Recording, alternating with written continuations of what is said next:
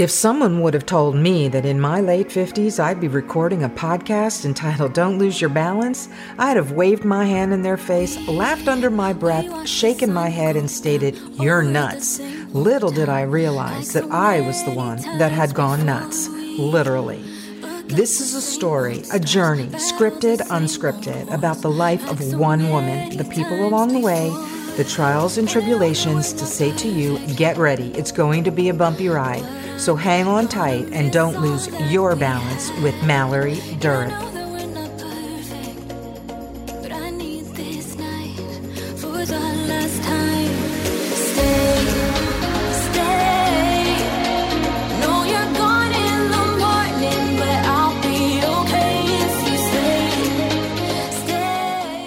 Hi, everyone, and welcome back to Don't Lose Your Balance. My name is Mallory Durick, and I'm really glad you're back to listen and hope you're finding value in these episodes on this podcast. Today, I've been thinking a lot about the last episode entitled Choice, and now it's leading me towards this conversation of guilt. What is guilt? What is guilty? When are you guilty? How much guilt do you or we hang on to? Why and when is it okay to let go of that feeling of guilt? I ask because I wonder who decides on the when. There is a lot of judgment put on others, and more importantly, the judgment we put on ourselves. How much suffering do you have to endure until someone says, okay, you're done? I'm not talking about criminal behavior. I'm talking about personal behaviors, choices, guilt for choosing one way over the other. There are also different degrees of guilt, and also your religious backgrounds and beliefs will drive you, but I am not going there. And this isn't about faith. If this triggers you, please do what you have to do to protect yourself, even if that means not listening. This is my conversation between me, and I don't want to make anyone feel badly or even start a debate. I want to talk about guilt as it pertains to me and only me. I want to talk about guilt as it pertains to balance. I make decisions every single day, and those decisions will impact me, and they will also, in some cases, impact others. Some decisions will be very impactful, and in the long term, they will likely really impact the people that may never be able to forgive me for the decisions and choices, including the ones I've made in the past. So I can feel guilty all I want, but it's not going to change anything. If I went left, let's say, and got hit by a car, I'm angry with the driver that hit me, or maybe I'm angry with myself for not choosing to go right or straight. Or maybe I didn't stop at that coffee shop like I was supposed to, so I got there at that intersection 10 minutes earlier and I got hit. A choice was made and a consequence occurred. Sometimes I make choices and something great comes of it, and I celebrate those wins. Had I not been in that place and at that time, I would never have met my spouse. My life is a scientific gift. An egg and a sperm, right place, right time made me. And I was made with all my imperfections and in all my glory. And it makes me sad sometimes because I mostly remembered for the bad things I've done and less so for my wins and my successes. You know, I've often said the bad always outweighs the good, but it should really be the other way around. In my past, I made a lot of bad decisions that impacted others, but I also made a lot of decisions that really impacted myself. I lived this life, and if you ask many people who know me, they will probably say I suffered a lot, even at my own hand. Yes, I suffered a lot at my own hand, and as a result, I've been holding on to too much of that guilt, and it's a debilitating feeling. In fact, it's actually exhausting. My mother even feels guilty for having failed me somehow. Surely the choices I made had to do with her or something she did or didn't do. Guess what? You didn't do anything wrong, Mom. I made my own choices, I made my own bed, and I'm still making choices. Good, bad, or indifferent. So as I move forward in life, I have to make new choices, and I have to decide if it's worth living the rest of my life harboring guilt or letting it go. So I guess I'm choosing, which is what we talked about last week, and I'm choosing to let it go. I've got a problem. If I let go of the past and my guilt, if I feel like I've done the work to get on the other side of it, and I let go of the guilt, does that mean I'm forgiven? No, I'm not forgiven. And no, I don't. I can forgive myself, but others may not forgive me. And in this context, if I'm truly going to be honest and speak from my heart, I'm actually referring to my kids and my relationship with them. I decided in writing all of this, if I speak too vaguely, I don't think I'm going to be true to myself and do the real work. I can't seem to get through to my children now, and I don't have any other platform or format. And here we are.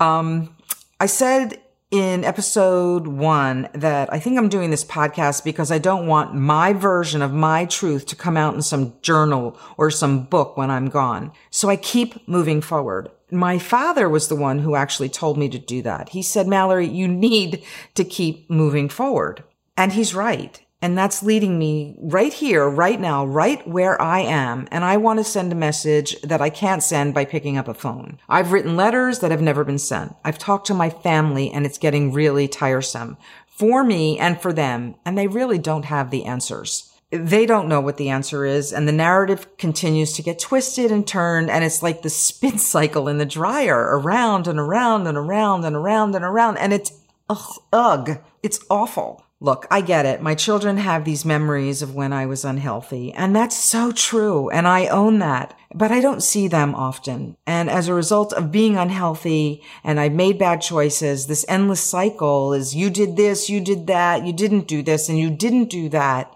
And I never get any further than where I am right now. I'm sort of stuck in this place. The narrative about how I cared more about someone else's kids or a boyfriend rather than caring about them looks true. But when I look back on it, I think I was trying to survive. I was on my own, and having to care for them on my own, my children, without any money was terrifying. And actually it was really impossible. If I had had a boyfriend, I might have cooked for him or cleaned for him or impressed his kids. Maybe I would have been accepted. Maybe a part of me really believes that my kids were better off either with their father or even with the parents of their friends. I was, after all, unhealthy and most of all, terribly unstable. They needed better than me, and I just couldn't care for them. Who really wanted me? I have to say this because it's true. It's not that I didn't care for or about my children. And it's absolutely not that I didn't or don't love them. I think I was terrified during my divorce, since I had no money and massively in debt, that they were just better off without me. Their fucked up mother did not need to be in their beautiful, healthy lives. I was too guilty of too much sin and horror of abandoning them. But you know what's worse?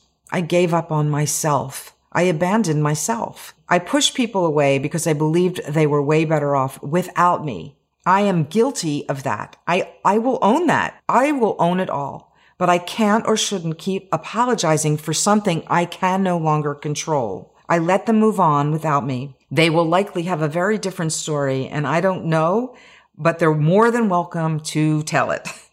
I just have a hard time with being in and out of people's lives, so I end up putting up those walls, and it's like I'm walking away. But rather, I'm protecting myself. But the pain, it's too egregious. As adults, my kids are going to live their lives, and I hope and pray that they are happy lives. But I'm pretty confident they will live their lives with some regrets, and maybe they won't. I don't know what that is. But I do believe everyone has regrets. Some are greater than others. You know, I didn't make a conscious decision to go fuck up my life. I was too sick and too unhealthy to actually be present. The people around me, my kids, they've lived their lives, and they're going to continue to live their lives as adults. I have suffered so much, and I have been in so much pain, and I have done so much damage to myself that impacted others. I don't know what else to do at this point. If I'm not forgiven and I continue to feel guilty for the pain I've caused, at what point do my adult children say, I forgive my mother? When I'm dead? Well, that's not very useful. What if I got sick? Will they try to make up for lost time? Will they put me in a home and forget about me? After all, I have no money, no partner, no one. I have no one. I get advice, and sometimes it's just bad advice. Despite everyone trying to help me, it's really not great advice. You know, I'm not 2 days into healthy behaviors or happiness. I'm almost 2 years into it. Is that enough time to receive forgiveness? In fact, I think My punishment took 2 decades to find this peace, and most of all, this balance. But at what cost? Who gets to decide how long and how much time has to pass before you get redemption? 1 year? 1 decade? 10 decades? Or never? If I let go of the guilt, am I any less guilty? No. But what I am is free. However, there's a problem. The problem is that I'm not accepted because the others aren't letting it go. You know, I recently experienced trauma during a time of sobriety, and I'm not sure why I was treated with the same level of disdain despite being healthier. I realized I'm not being accepted because the other people in my life are not seeing the healthier side of me. The way I see it, I'm already set up to fail because of preconceived notions and most of all, memories. Maybe they're waiting for the ball to drop. I don't know. But it does ask the question, am I guilty forever? Or can they get to the other side of forgiveness and acceptance? I don't know. And I don't think it's 100% my responsibility to keep reaching out and trying and having it fall on deaf ears because truth is, it's just too painful. Writing does help. And forgiving myself is a super important component because that guilt is eating me alive. I am no longer responsible for the happiness and or pain of others. I am letting go of that responsibility, and that may be hard for everyone, but I cannot control that. They themselves have to do the work, and it's not like a bigger house or a better car or another baby is going to fix the root of all of it. If I try to get too close, I'm pushed away. If I'm pushed off a cliff, I owe it to myself to pull the line for that parachute, to fly and not fall. My past relationships are not really healed, and I've owned the guilt for a very long time, but I can't own the unhappiness of others. Not anymore. And neither should anyone else. I love my family, and I am so tired of talking about this all the time. I really just want to move on and be happy. Sadly, that may not include my kids in my life or even my grandchildren because it's no longer up to me. I don't get to decide if I'm in their life or not. They have to decide whether they want me there. If they don't, I have to accept that decision and move forward. I can't and I won't continue to apologize to anyone for who I am. Some people actually like me, and I like them. I don't make up stories about my realities, and I don't make excuses either. Despite the fact I was sick, I own all of it. Every single decision, every choice, all the guilt. Yep, I own it. But I am no longer holding onto it because it's not even remotely productive. You know what is productive? Writing, podcasting, journaling, painting, cooking, cleaning, practicing gratitude, moving on, moving forward, and moving towards something. And that is a very powerful feeling. And that's something, yeah, I don't know what that is. It makes me laugh because I don't. I just have this overwhelming feeling that something's there waiting for me. I'm not waiting for it, like I said last week. It's waiting for me. Just because I am not manifesting it doesn't mean it isn't waiting for me. I want to say this to the people that are listening. It's great to have goals, and it's even better to achieve them. It's also great to just be happy with what you have right here, right now, and who you are, and all that you are. Despite all the pain, no one has suffered through my pain greater than me. I don't want to be in pain anymore. I'm happy, and I hope for anyone out there that hears this, if you've caused pain to others, find a way back to balance by, first of all, forgiving yourself. I truly believe I am, in my own way, better than ever.